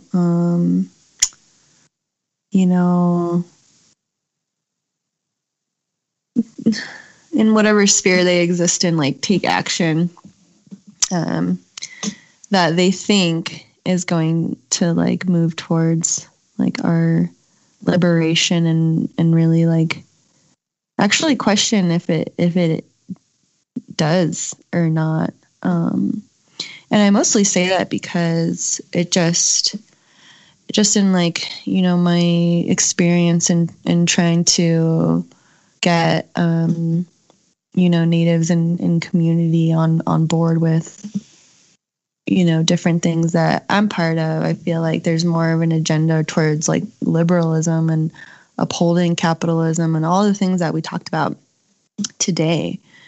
And so I guess I would just, for people who are able-bodied, really ask yourself why you're so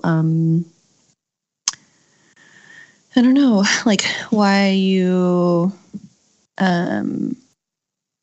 so dedicated to your own comfort as opposed to making sure that everybody in community is has what they need. Because I don't like necessarily feel that there are enough radicals, especially here in so-called Flagstaff, who are also Indigenous. And, you know, a lot of Indigenous people say, well, like, I'm fighting to be heard. Like, I'm fighting the systems that have like led my people to be in the place where they are today by using the same systems, city council, you know, all that nonprofit bullshit. I guess, yeah, I just want to ask people to be more like curious about why they're so dedicated to their own comfort, because that's not going to get us where we need to be. And so I think that a lot of the people and things that we talked about today have a lot to do with people just wanting to maintain that comfort, chase that clout, and stuff like that. And so I think that needs to be like some interpersonal reflecting happening there. Yeah, I wasn't actually going to do any closing things until y'all were talking and brought some stuff up for me.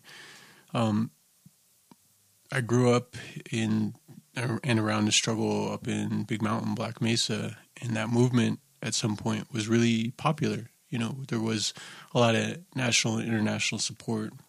A lot of different people came, and a lot of people made a lot of money off of it, millions of dollars.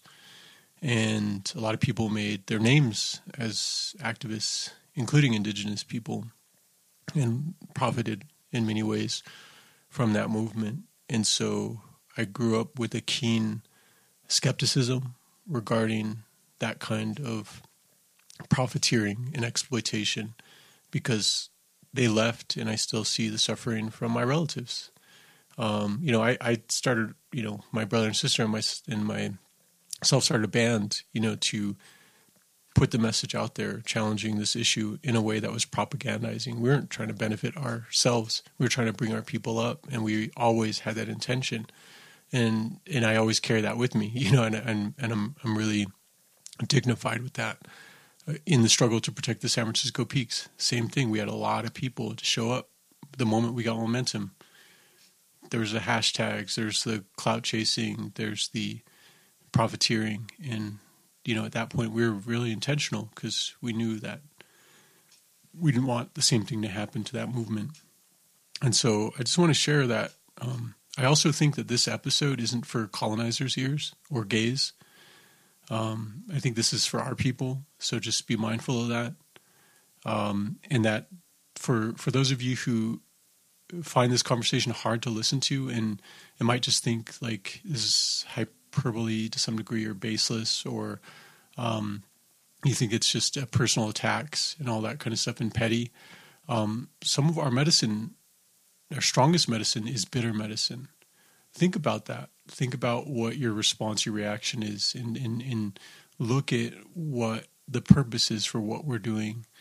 And I think it's important, because, you know, if we were doing this for our own personal gain, that would be another story. And that's not the story we're here to tell. We want to be the ones helping to shape that future and vision towards liberation for all people. And that means we need you with us. That's why we're having this hard talk, this real talk, this honest talk, to challenge that. And that's bitter medicine, and it's powerful medicine. And we hope in some ways that it reaches you on that level. So I just want to offer that, because it's hard to talk about. This is not good spiritual discussion, because, you know, we don't want to feel like we're going against our own people. But, you know, for me, I pray about these things a lot. I think about these things in this way, and we can't, you know, especially be just there to exploit and take advantage of our movements, our people who are struggling and suffering. And when we see that every day, every single fucking day, with our relatives on the street who are suffering from alcohol, that colonizer's poison, we have to use our voices then to stand up and say, no, this isn't okay.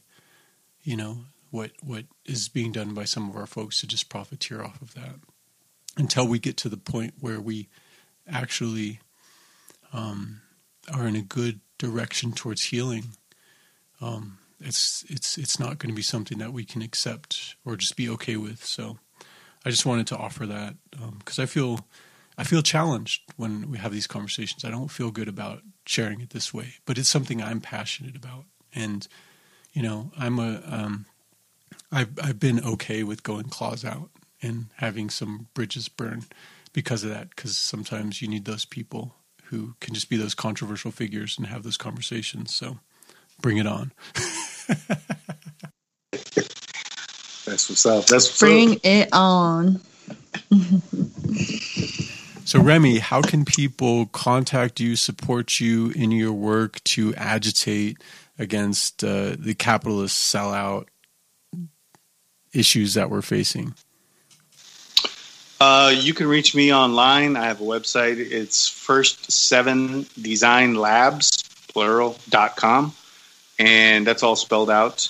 You can also reach me on social media at F7SE7EN. So it just spells out first 7 alpha numerically. And then I also have a link tree under the same thing. And if you want to go ahead and donate, that's in my link tree as well. But I just wanted to say yeah and thank you. It's great to be a part of this and have these types of critical discussions because I think they need to be had, and we need to interrupt some of this fuckery. So once again, yeah.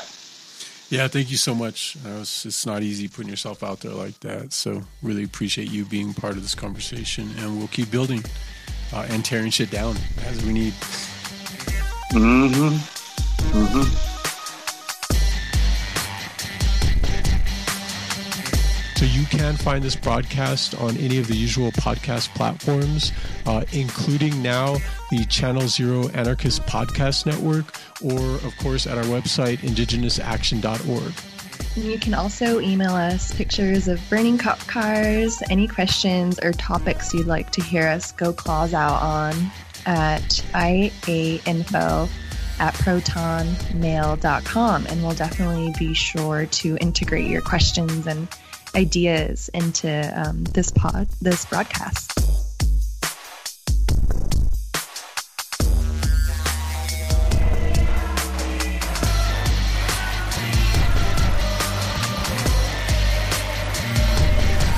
Fuel that fire so it's a blazing fire that they can never stop.